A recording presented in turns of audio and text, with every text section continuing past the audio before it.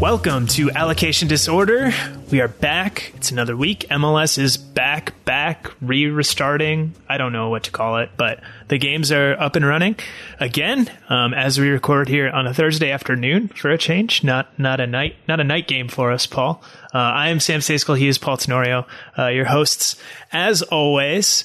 And today we have a little bit of a different kind of show for you. We're going to be talking about MLS and selling players. But before we dive into that, Paul, how are things going? Are you diving headlong into the resumption of the MLS season? Are you taking it slow? What's your game plan? Yeah, I thought we settled on MLS : still here.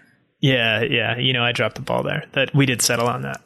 I'm all in, man. I'm gonna watch some games tonight. I'm gonna tune in to Chicago Fire, Columbus Crew, or something like that. I mean, I get paid to try to watch a few of the games, so that's probably, contributing to my delinquency in the sense of watching MLS. But, yeah, I'll watch. Probably a good professional thing to do, to get in there and watch some games. Toronto and Vancouver started things off for the non-Nashville Dallas division of the league the other night. Toronto put a 3-0 hurting on the Caps, who look pretty miserable. One thing that Vancouver has not been miserable at least in one instance, is selling players. Alphonso Davies, he's doing pretty well in the UEFA Champions League right now, getting ready to play the final on Sunday against Paris Saint-Germain for Bayern Munich. And of course, he is one of the shining examples in MLS of players developing in an academy and then being sold for a large fee to a really big European club. He's kind of the perfect example of it, in fact. You're not going to do better than that, I don't think, for as long as we're doing this. It's going to be hard to top. But let's pull it back a little bit. 2 years ago, year and a half ago, December 2018, MLS Commissioner Don Garber stood in front of a assembly of media before MLS Cup in Atlanta, and he stated that he wanted MLS to become more of a selling league, quote unquote. That was a significant change. MLS had never really stated that out loud before. In fact, for a long time, they'd worked against it. They wanted to keep their most marketable stars and best players in the league. They did not want to sell them abroad, regardless of that deal. They changed that. They switched it up a little bit. Paul, can you explain to me why they did that and why it's important for MLS to start selling players? Well, it's a pretty simple reason why. They needed to introduce a new revenue stream into the league. And one of the biggest revenue streams in global soccer is selling players. And for a long time, Major League Soccer was afraid of the reputation of being a selling league. They thought that it would be a negative in the American market to be considered a selling league. And eventually what they've recognized is that without that revenue coming in, and with the significant amount of money that they're spending that's going out, they were never going to be able to reach the status that they wanted to without owners taking on more and more losses. And so it's important because it's going to integrate Major League Soccer more into the international world of soccer, into the marketplace for sure, but into, I think, the regular conversations that global soccer fans have. And I think it also will introduce, theoretically, more revenue into the league for owners to go and spend on their rosters. But, the bigger question, Sam, is why fight it for so long? Why did MLS think it would be a negative in the American market? And do you agree? Do you think it's a bad thing to be considered a selling league? I don't think it's a bad thing to be considered every league's a selling league, right? Everyone's selling players. Like Barcelona is selling players. Manchester United is selling players. Everyone sells players. And there are a few clubs at the top of the food chain, including those two that I just mentioned, where, all the players get funneled to at the end. But no, everyone sells. It's just a normal part of the sport. It's a normal part of the economics of it, of the business of it, and of the sporting side of it in terms of players making leaps. As for why MLS didn't want to be involved in that for a long time, I think it was a little bit of a lack of maturity on the part of the league and the owners and the people in front offices. I think that was part of it. I think part of it was just there weren't that many opportunities to sell players for a long time, right? Like, it's easy to say, oh, MLS didn't want this. Well, not a lot of teams wanted MLS players. And I can understand for a fledgling league that's trying to make inroads in its own backyard, right? Why you would want to hang on to stars. Well, Sam, I think when you look over the history of the league, you're right. I mean, it kind of indicates that, I don't know if there hasn't been enough interest, but certainly the amount of interest and the money being changing hands, for MLS owners, they probably looked at it as it's not being worth it. I mean, there's probably a couple dozen, maybe a little bit more players in the 25-year history of MLS who have been sold for more than $2 million. And, keeping in mind that the market changed drastically over the last decade, even half a decade, in the prices in the market. So you'd have to kind of adjust for that. But, realistically, I think considering what MLS teams were spending and considering the value of players in a capped league, sometimes it was hard to justify selling a player for $2 or $3 million when they provide way more value on a roster, making $300,000 or $400,000, well, not $400,000, but $300,000, and they are a $3 or $4 million player, and that still exists in this league. Yeah, no doubt about that, and that's a thing that MLS teams still need to get over, right? And then you kind of have the opposite side of that dynamic too, where guys get big contracts in MLS, maybe before they get paid out on an $800,000 or $900,000 deal. They're interesting assets, interesting targets for European clubs. Then they get that big money and they become less attractive because maybe a team in Portugal or Holland or wherever doesn't want to pay that salary, and they effectively take themselves out of the transfer market. So there's that aspect too.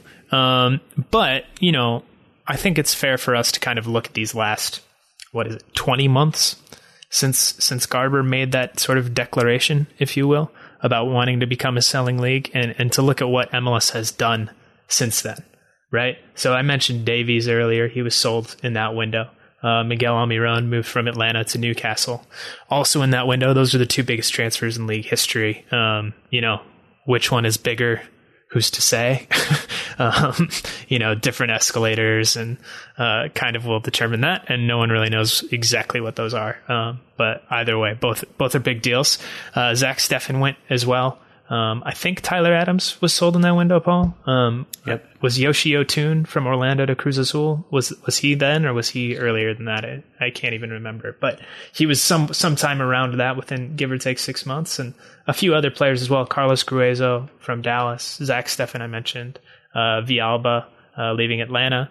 Recently, Hwang Mbom going from Vancouver over to the Russian Premier League. So there have been a number of sales, right? And it's been an increase, but when you compare it to the rest of the world, it's still a minuscule number. So I'll ask you, Paul, what do you think the league is doing to become more of a selling league? And do you think those efforts are working? Well, they've altered some of the rules, right? They've increased the amount of allocation money each team can keep from a transfer. I believe that's now up to $1 million that they can keep from a transfer. That can be converted into general allocation money. That you can keep 100% of the fee if it's a homegrown player. These are things that were done to incentivize teams to sell more, and especially to sell homegrown players. Now, my issue is that there's still probably not enough incentive there. There's a few reasons why. One, again, as we talked about, the idea of being a selling league or a selling team comes from taking in that revenue and reinvesting it into the first team, right? The owners in many of these clubs don't have the wealth, the private wealth, to go out and buy players the way Major League Soccer does. Well, if you can only convert a portion of that transfer fee into allocation money for your roster, then you're very limited in how you can spend that money on the first team. So I think there still needs to be some kind of math done or changed there, because there are going to be teams that have all three DP spots filled who are going to be limited in what they can do with transfer fees. Yeah. That still needs to be changed. And I think there just has to be a change in mentality, probably by increasing the cap. It changes the dynamics when you're looking at, for example, Sam, I'll ask you to expand on this. You look at Aaron Long with the Red Bulls. The money was there. It was a decent number for a player with very little first team experience, relatively, who was a national team player, who had a Premier League offer. But the math is different for an MLS team because of the salary cap. Yeah, 100%. And Paul, I can't remember what the specific offer for Long was from West Ham. What was it, like 3-4 million, something like that? Yep.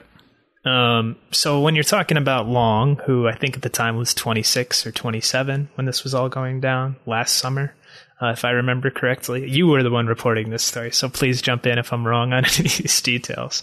But yeah, I mean, like, you can take that 3-4 million and you can put it towards a designated player, right? But if you don't put it towards a designated player, then you only get $1 million in general allocation, up to $1 million in general allocation money that you have to take out of the transfer fee to go and use on your roster. And for a player of Aaron Long's caliber, and was this before or after he signed his new deal? It was just after. So, at the time, he had been making, like $70,000 a year, and he was a best 11 center back in MLS. And then he got bumped up to, I think, around $800,000 a year. But even still, to replace a player like Aaron Long, the Red Bulls, who have a very specific style of play, right? They would have to go out and probably spend a couple $1 million to get that same level of player. And that's not something that they can really do unless they want to spend a DP spot on a center back, which isn't really something that's done in MLS. So, yeah, you can sell them, but the way the roster rules are designed, both in terms of selling players and how much allocation money you can get out of that, and also in terms of just the general roster rules and DPs and TAM and all that stuff, it makes it hard to replace those guys. So I can sympathize with why teams don't want to spend or don't want to sell players necessarily, especially when they're saying, hey, we're competing for an MLS Cup here. And I think that's one of the major dynamics. And Paul, you can speak to this, but I think that's something we're seeing with LAFC over the last couple of years. Yeah, I mean, I think LAFC is in a very similar position to what Atlanta was a couple of years ago with Miguel Almiron. You reported on the significant interest and the significant money that was there for them with Almiron in the summer of 2018. For Joseph Martinez, too. Yeah, so, they had to make a choice. Is it worth it to sell these players, or do we want to make a realistic and legitimate run at MLS Cup? And Arthur Blank decided, no, I don't care if I potentially leave money on the table. I want to win. And they took that gamble, and they won, and they still sold Almiron for a lot of money. So it worked out well for Atlanta. LAFC is in the same position now. They have two players in Rossi and Atuesta who are very important to the team, very important to their title hopes, both of whom have strong international interest. And so they have to decide, are they willing to risk selling those players and hurting their title hopes, or risk keeping those players and potentially hurting the amount of money or the transfer interest at all? And that's the decision that LAFC faces. So that factors in as well. But Sam, I think there's an important thing to talk about here, which is, for players, from a player perspective, no one wants to go to a league where they feel it is the end of their career, right? Like, MLS has always been tapped as the retirement league. You don't want to be a league where you can't grow from there. MLS is not the Premier League yet, right? It's not the best league in the world. And so if you're going to build part of your identity around buying talented young players from South America or Mexico or Central America or Europe, or even to develop them here in the United States, you have to have that next step. You have to show those players that they are capable of moving on. And that's probably a big part of what MLS has to start to demonstrate, right? I mean, I would guess that you think that that's probably an important part of what MLS wants to be without maybe realizing it. Yeah, well, it's a big part of the recruitment strategy, right? For a lot of these teams, it's, hey, come here, you'll make a good amount of money, and when the time comes, we'll sell you on, right? And there's tension there when it gets to the point where the team hasn't sold, and there was tension there with Almiron. Right? He got to the point where he wanted to go. He was like, I need to go in order to further my career and to achieve the things that I want to achieve. And it worked out perfectly for Atlanta in terms of the timing. But there was real tension there. And I want to say, they weren't accepting offers in that January. They were getting bids, and it sort of came down to the wire for him to go to Newcastle when he went. And I think LAFC will probably run into that pretty soon with Rossi in particular. Probably Atuesta at some point, maybe Brian Rodriguez at some point. although he's younger and he hasn't been there as long and he hasn't achieved anything nearly as much as those other two players in MLS. So it's a little bit of a different story. But yeah, it's going to be really interesting to see how these bigger MLS clubs handle that, right? Because I think there's another side of the equation here. And I can't believe it's taken us this long to mention these guys. But the Philadelphia Union, right? Brendan Aronson and Mark McKenzie have both been, getting a lot of interest. Jim Curtin's out here saying that the offers are real and they're significant and they're weighing them. And, it could be pretty soon that they get sold. That's how the Union are designed, right? They know they might not be winning MLS Cup. They're okay with that. But this is their model. They're saying, okay, we're going to be competitive, we're going to be entertaining, and we're going to develop young homegrown players, and then we are going to sell them on, right? That's what they've claimed. They haven't done it yet, but they have some interesting test cases here coming up in Aronson and McKenzie. And Paul, do you think they'll pull the trigger? I do. I'm actually working on a story about it right now. I spoke with Jim Curtin and I spoke with Ernst Tanner, and the question I asked them is, how can you tell? How can you tell when a player is ready to move on, when they've hit that ceiling of development, that you've taken them as far probably as they can go, because this league has a ceiling for some players. Tyler Adams reached the top of his potential with the Red Bulls. He needed to go to the Bundesliga to reach the next level of his game, right? And I don't know that Brendan Aronson is necessarily there yet. I think there are places that they've challenged him to get better in the final third, certainly. And Jim Curtin talked about that. But I think he also recognizes that Aronson is starting to see passes he didn't see last year. He's starting to understand the game in a way that he didn't last year. And in order to accelerate that development or to truly take advantage of it, he needs to challenge himself at a higher level. And like you said, the Union are okay with that. That is the design of the system they've set up with the academy, and why they went and got somebody like Ernst Tanner, who comes from a background at Hoffenheim and at Red Bull Salzburg, where you sell players in order to fund the project. And there are actually some really interesting parallels between Red Bull Salzburg and the growth that they underwent as a club after Red Bull purchased them and Major League Soccer. And I'm going to kind of delve into that in the article, so I don't want to give too much away. But Salzburg started off, when they were bought, they had kind of a fan mutiny because it was a corporate club now, and the original Salzburg fans weren't happy. And in order to bring fans back into the stands, they actually initially started by signing big-name superstar players toward the end of their career. And I think that they recognized eventually that that was a model that would bring fans in, but only temporarily, right? It wouldn't necessarily keep fans in the stands. And so they started to pivot when they brought Ralf Rangnick in, and they started to look to sign younger players who they could develop. And Ernst Tanner was a big part of that at the academy level. And he talked about the success of the under-19 team in the European League. And that started to interest fans. And then the next hurdle was understanding that it's okay to sell these players. Fans were upset the first time they started to sell the stars. And then eventually new stars were purchased with that money, and more of them. And you start to see, this is a cycle, right? This is the way Ajax has always done business. You can do this on a realistic timeline.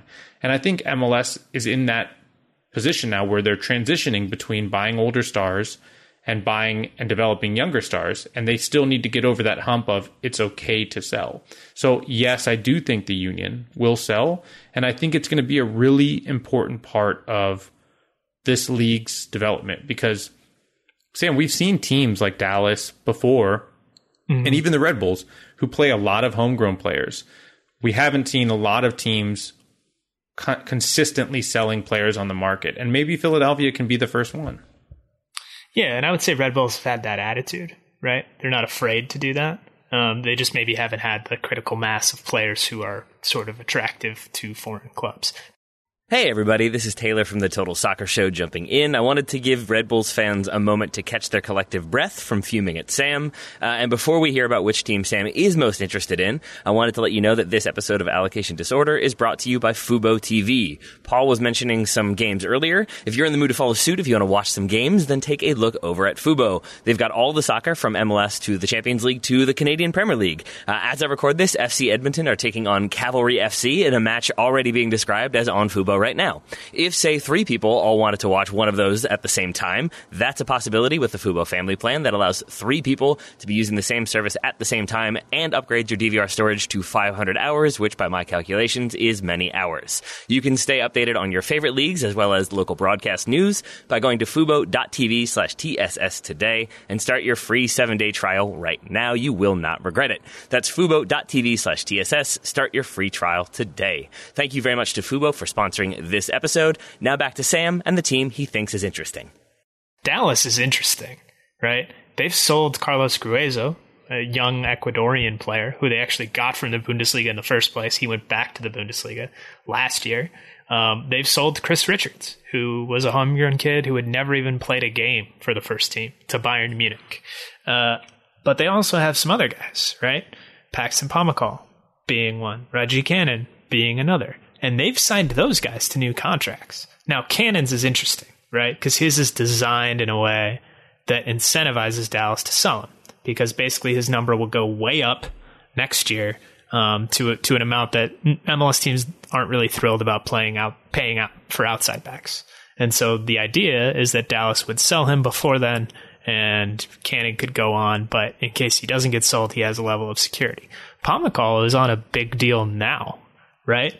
And I think that's going to make it harder, unless he's willing to maybe take a pay cut to go to Europe, for him to move. Because a club in Holland, for instance, that might want to go after a Paxton Pomykal, which I think is a reasonable landing spot for him, or Belgium, right? They're not going to be paying, $600,000-$700,000 a year to bring him in. Like, he's not going to make that much money, particularly after taxes in a European country like that versus taxes in Dallas and in Texas, where there is no state income tax, right? So that's what I was sort of talking about earlier. Like, these deals, they're interesting. And Dallas's mindset, it confuses me a little bit.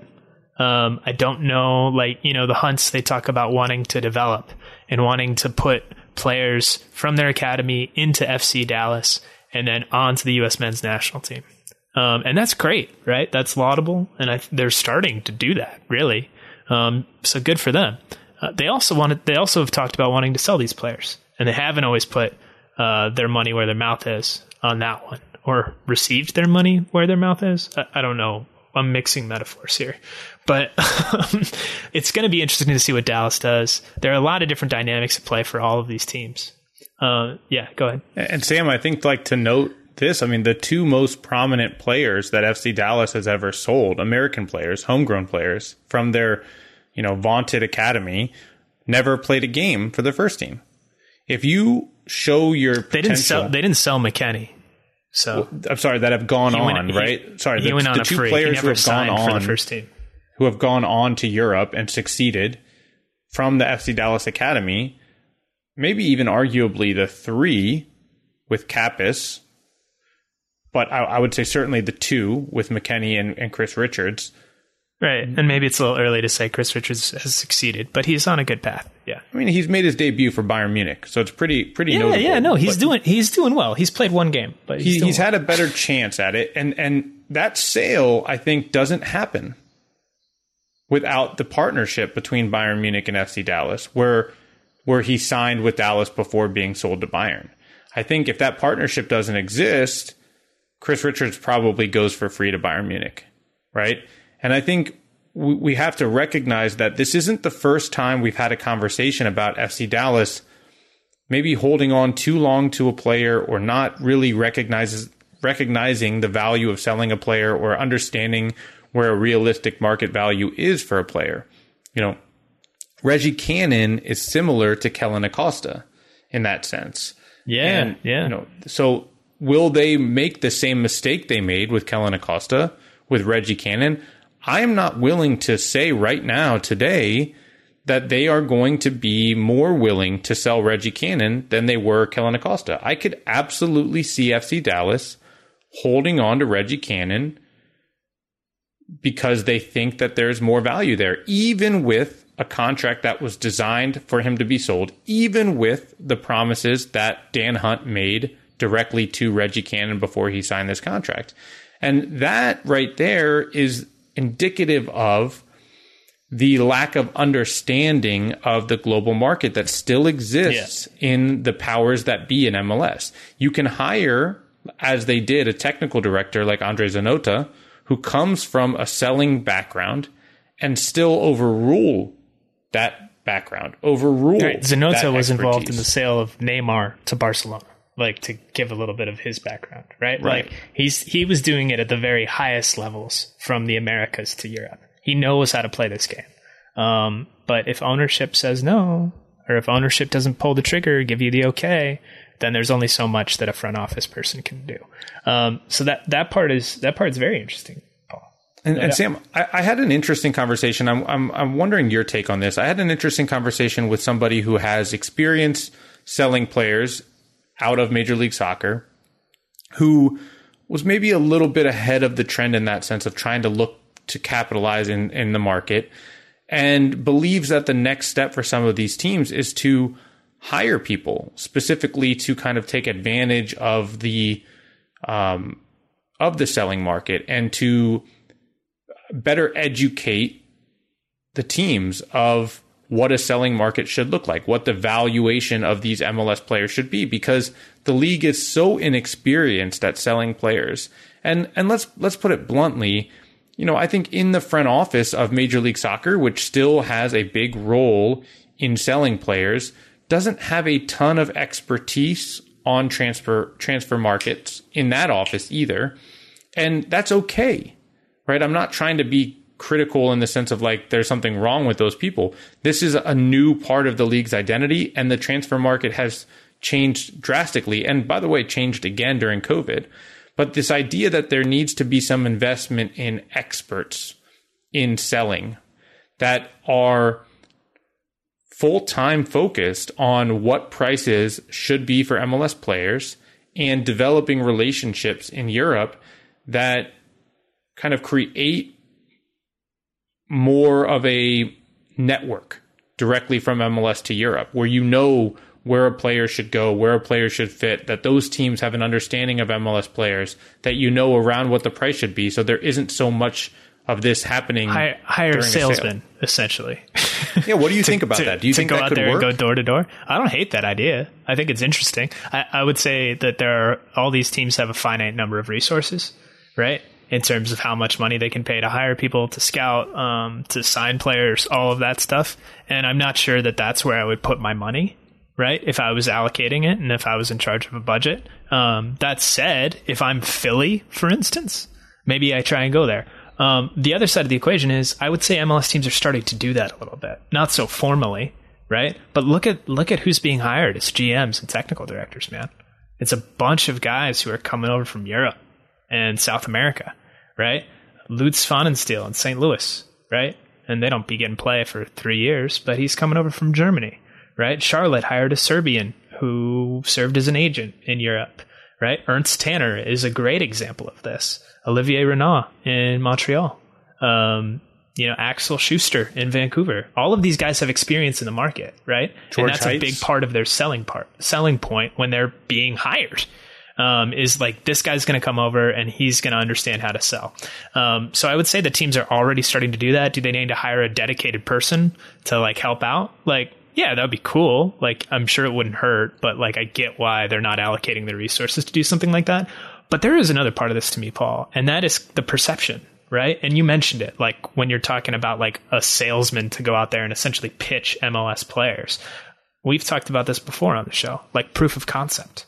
There hasn't been one.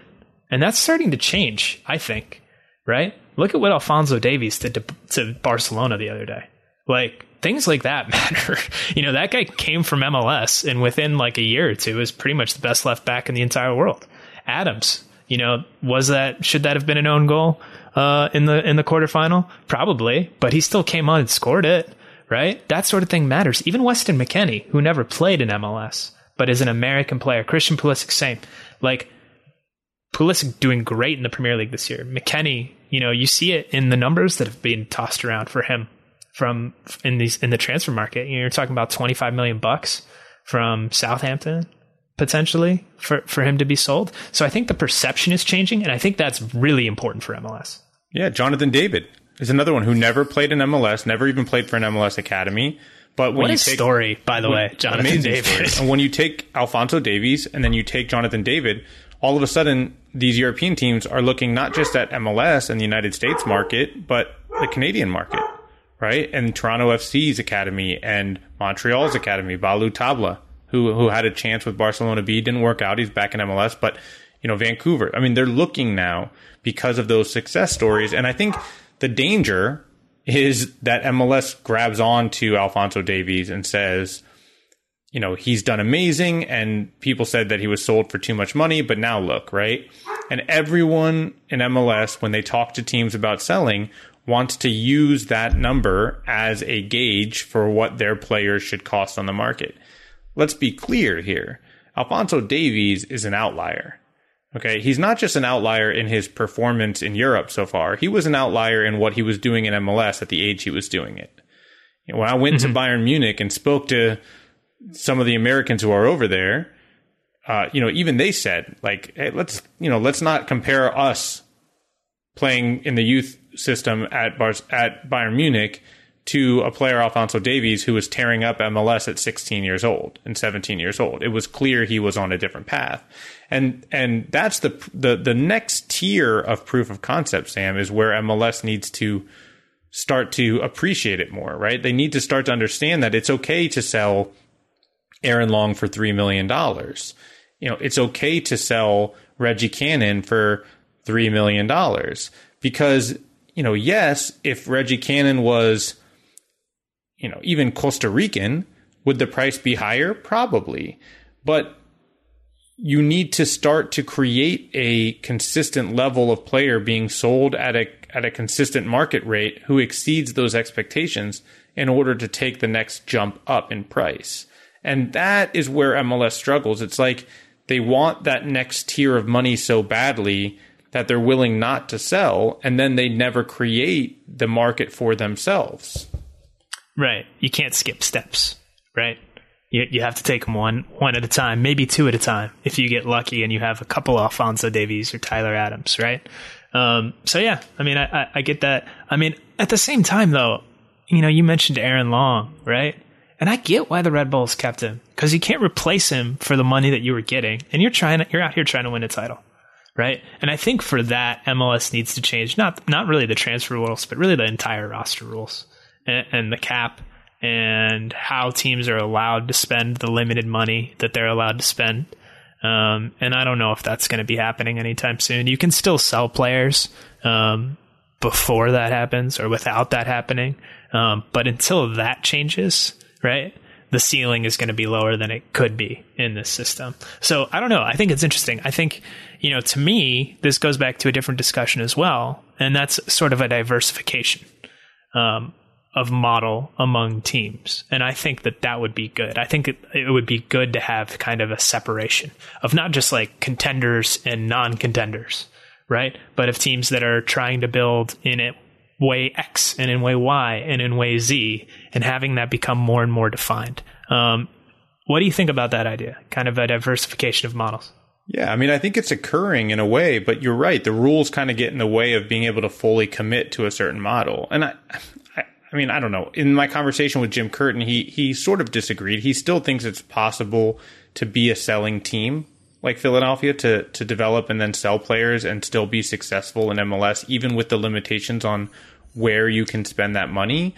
But I think it's possible too. It's just harder. It's definitely harder. And that's the interesting part, is that those owners right now are the lower spending owners, and they are hesitant to change the rules because they're concerned about how a team like Atlanta or LAFC or Toronto could take advantage of having more money to spend.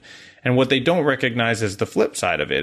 If you ease up some of these restrictions, it allows you to take a better advantage of the model that we've seen in Dallas and Philadelphia, even with the Red Bulls. And there are going to be differences. I was talking to one GM that said, there are going to be teams who take more money and say they're going to go spend it, right? The LAFCs and Atlantas and Torontos and Galaxy.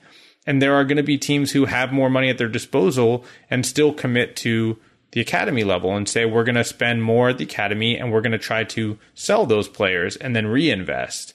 And that's the key, right? Like, let's look at Vancouver. They are probably one of, if not the worst team in the league, the worst roster in the league. I think the worst. I think you can say full stop. Worst. Yeah, and they have the biggest transfer fee in. I mean, there's some debate, like you said, with Almiron, but one of the two biggest transfer fees in MLS history, only a couple years ago. And how did they reinvest that money? Well, they went and bought Cavallini, and I think Adnan was in there as well. So like two DPs, but that's all they could. That's all they could really do, right? You can only really put that money into 2 or 3 players.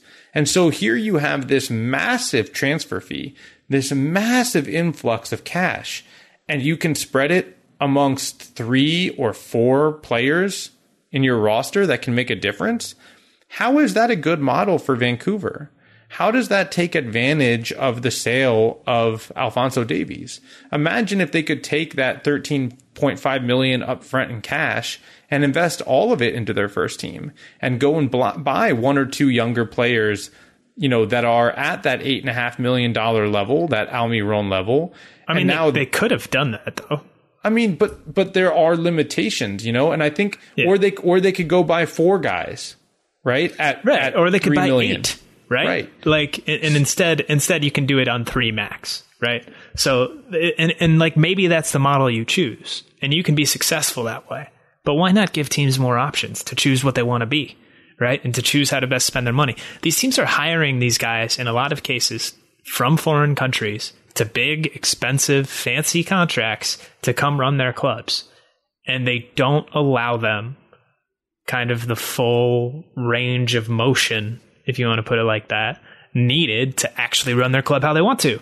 And that to me, it's just, I mean, this is if there is like a theme, if you were going to write something on the eventual tombstone of allocation disorder, long may it live. But if you were going to write it, it would just be like, let these people do what they want. Like, make the rules less restrictive, allow teams to go out and do what they want to do. And this conversation, like all the other ones that we have, kind of falls back into that trap. Yeah, and you can be both too, by the way. I mean, look at LAFC, Atlanta, NYCFC, and Toronto for that matter. 4 teams that are all willing to spend money, have a lot of money, and also have invested heavily in their academies. You don't have to do one or the other, and there are a lot of teams who do both globally. And, I just think that it is that next step for MLS to grow, is to loosen these rules and inject and by doing that embrace even further a revenue stream that the owners need and want, right? Take advantage of this revenue stream and elevate the reputation of American soccer and Canadian soccer by doing so. These are all things that MLS wants to do.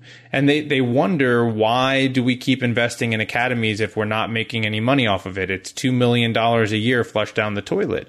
Well, partly because you're not doing it right. You're not doing the last and most important step, which is developing players, right? They're getting them to a certain age, putting them on the field, not doing it well enough, and then selling them when they do well. And those last 2 steps are the 2 most important steps. And I think it's important, Sam, again, I'm the kid who studied abroad. I always say this on the show. But like when I was at Bayern Munich talking to them about... Did you go to Europe, Paul? Yeah. Did you go report stories in Europe? Talking to them about MLS. What was that like? Did you go and like eat dinners late at night and like sample like local cuisine? Did it change your life? I did do that. I did sample. You know what? I had a lot of frites in Belgium. In Germany, not so many frites. Maybe a few more beers. You have some pretzels, a lot of beer maybe? In Belgium too. Yeah. A lot of beer in Belgium. Yeah. But anyway, when you're talking to people in Europe about MLS's model, what they often say is, when you bring American kids to Europe at 15, 16, 17 years old, they're very much at the same level as the European prospects in technical ability, in physicality and athleticism. Where they're lacking is pace of play and kind of the tactical side of the game, in the sense of how quickly they're thinking the game. And the belief specifically at Bayern Munich is, if we can sign players at 16 or 17, we believe we can get them up to speed fast enough. that we can still get them to that pace of play by the time that they're ready to play at the Bundesliga level or at the Bayern Munich level, depending on how they advance. But once you start to get to 20, 21, 22, it's harder for these American players. They've spent too much time playing at a slow pace or not playing at all. And so the investment's not worth it. So that gap is where MLS is failing. And it's not a new thing. I did an interview with Bruce Arena, must be 10 years ago now, where he called it the black hole of American soccer. And it's still that. And they've tried to fill it, right, with the USL, and it's worked occasionally, right? It helped Tyler Adams. It helped Alphonso Davies get minutes in those key years. But it's not all the way there yet. And a part of it, too, is, do you want to put those young players on the field in MLS? And so for me, that is still a big part of this equation is playing those players, throwing them on the field, seeing what you've got occasionally, right? We saw that a lot more in MLS's back than we have in the past. I think we're going to see it again with MLS still here, where we're going to see more the players. Return. Even Ben Olsen said he's going to play some homegrown players, What? So we're going to start Olsen. to see it more. Wow. Chicago signed 11 homegrown players. Are we going to see any of the young ones, or are we just going to see the kids who have been in college, right? Like, eventually you have to throw them on the field and see what you've got and see if they can sink or swim. And it doesn't mean that if you don't play well at 16 or 17 in your first debut that you're done, right? The idea is that you get them consistent minutes or more minutes at the USL level. But, eventually you got to see what you got. And then if you got it, sell them. Yeah, and we'll see if MLS ever gets there. I mean, none of this stuff is they don't have to reinvent the wheel here. This is how the rest of the world works. And Paul, you mentioned the revenue stuff a few times. That's going to be key for MLS. Particularly because who knows what that next broadcast deal is going to look like. But I think it's better than even odds that it's not going to bring with it a really, really hugely substantial increase in dollars. So you're going to have to open up a new revenue stream. And this is kind of one that you haven't tapped into at all as a league, and one that the rest of the world operates in. So maybe they can get there, maybe they can't. What do you think kind of a reasonable target or expectation is for MLS in terms of this over the next, I don't know, what do you want to call it, 3 years, 5 years? I was just about to ask you the same thing. And the way I think about it in my mind is not number of players sold. It's, can they get the balance of money coming in and money going out to be closer? Maybe it's not 50-50. I get that. And in fact, you probably want it to be higher in how you're spending versus what you're bringing in, right? Because their goal is to be above Holland and Belgium, where that is right. The other way around, right? Where you bring in more than you put out there in the market. MLS's goal is to be competing with the Bundesliga and the Premier League and La Liga and those leagues. So they probably do need to spend somewhat significantly more than they make. Yeah. But it has to be, I don't know, Sam, what would you say? Like maybe 60-40, 65-35, somewhere closer to that. And I think it's probably... that would be such a huge jump from where they are now. What would you say they're at now? Such a huge jump. I mean, that's hard to say, but in the 90s, I would say it's greater than 90-10. Maybe it's 95-5. What do you think? Is that reasonable? Yeah, I think that's fair. And I think they've got to get it. They've got to get that selling percentage up, or the numbers closer to 20 to 30%. And you're right, it's a huge jump because it's a total change in identity. It's a total change in mentality about the market. And part of it is going to hopefully come from a willingness to buy more young players, which, I still think is a real issue, Sam. Like the youth transfer money, you aren't a league that's shown. Yeah, the Young Money Fund, baby. We got to be able to insert audio, little Wayne right there. But yeah, I mean, it's hard. Let's look at realistically the young players that MLS has signed. It doesn't work out all the time, man. And in fact, maybe more often than not, it doesn't. Almiron tricked everybody. But he wasn't that young. You're talking about Barco. You're talking about Brian Rochez, Carlos Rivas. You're talking about, I mean, I know there are players, outside of, you look at LA. I mean, I think that there are, there aren't that many examples of guys under the age of 20 or 21 that the league is bringing in and flipping for big money. It's hard to do it at that age. A lot of unknowns, a lot of variables with a kid at that age, right? So, and things could go any which way. And we've seen that time and time again. But the idea is, well, if we buy more of these, we can sell more of them, right? It's a shortcut from developing them in the academy, right? That's what they're trying to do, which is fine if you're going to actually sell the players. And that's kind of where we're at, right? Where we're talking about, LAFC as an example, or, even Atlanta, are you going to actually be able to have proof of concept? And from development standpoint, Philadelphia and Dallas. And we're not there yet. We're definitely not. I do think it's trending that direction, though, slowly but surely, and that's the story of MLS, slowly but surely. And that's some of the things that we get so frustrated about, is that pace, and we wish it could go faster. But I think it's pretty clear, and I think MLS knows this, right? Garber said it in December 2018, that they need to become more of a selling league, and they need to get those percentages, right, from 90-10 or 95-5 or whatever it is now, like over the next few years, like closer to 80-20 and then 70-30 and so on and so forth. That's going to be a real Herculean effort. I'm not sure that it's realistic in the short term, but maybe by the 2026 World Cup, that's going to be co-hosted by the US, Canada, and Mexico. Maybe you can get into a more healthy place at that point and more in line with the rest of the world.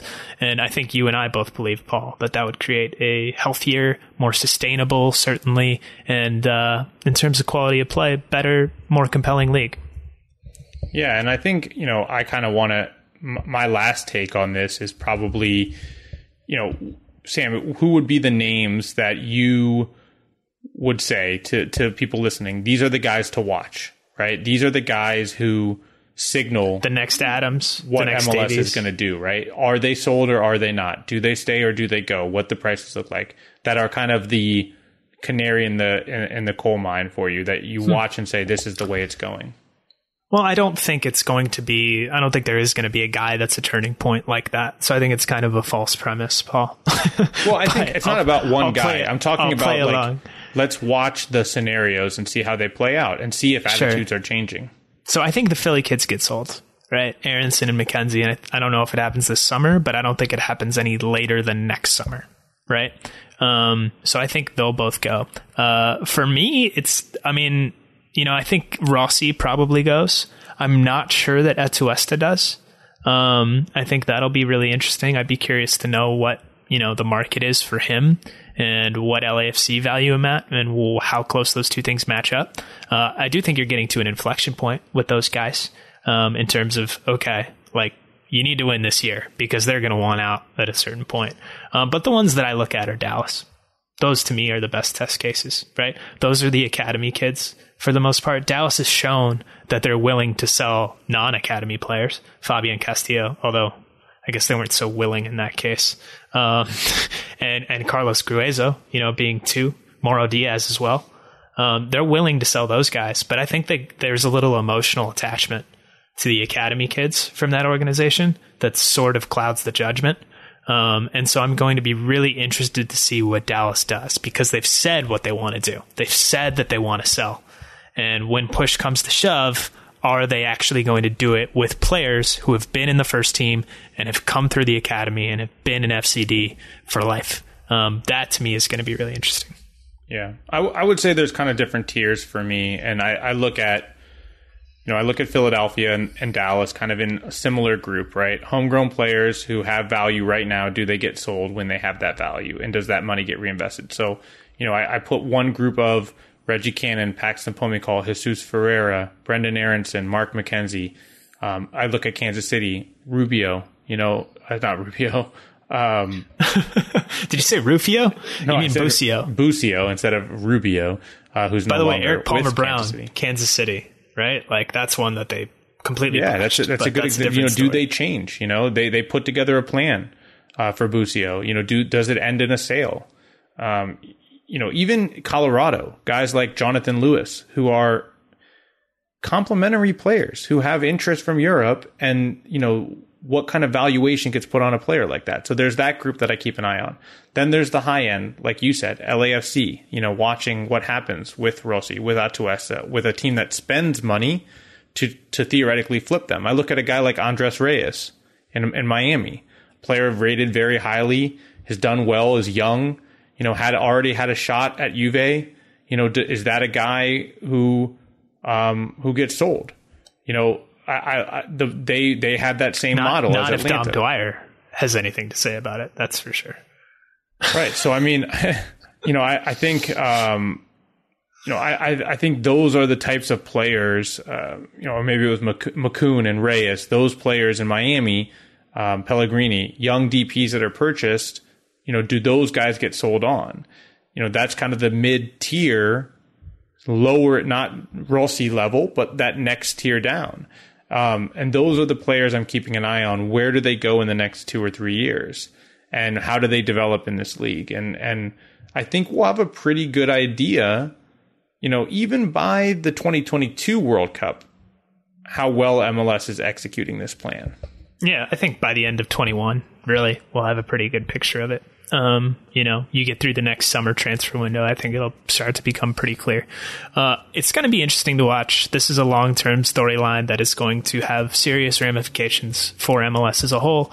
That the two of us in this show are going to continue to follow it and probably talk about it until we're blue in the face and your ears are falling off. Hopefully that's not right now, but just in case it is, I think we're going to break. This is Sam speaking for Paul Tenorio. This has been Allocation Disorder. Thanks so much for listening. Enjoy your weekend.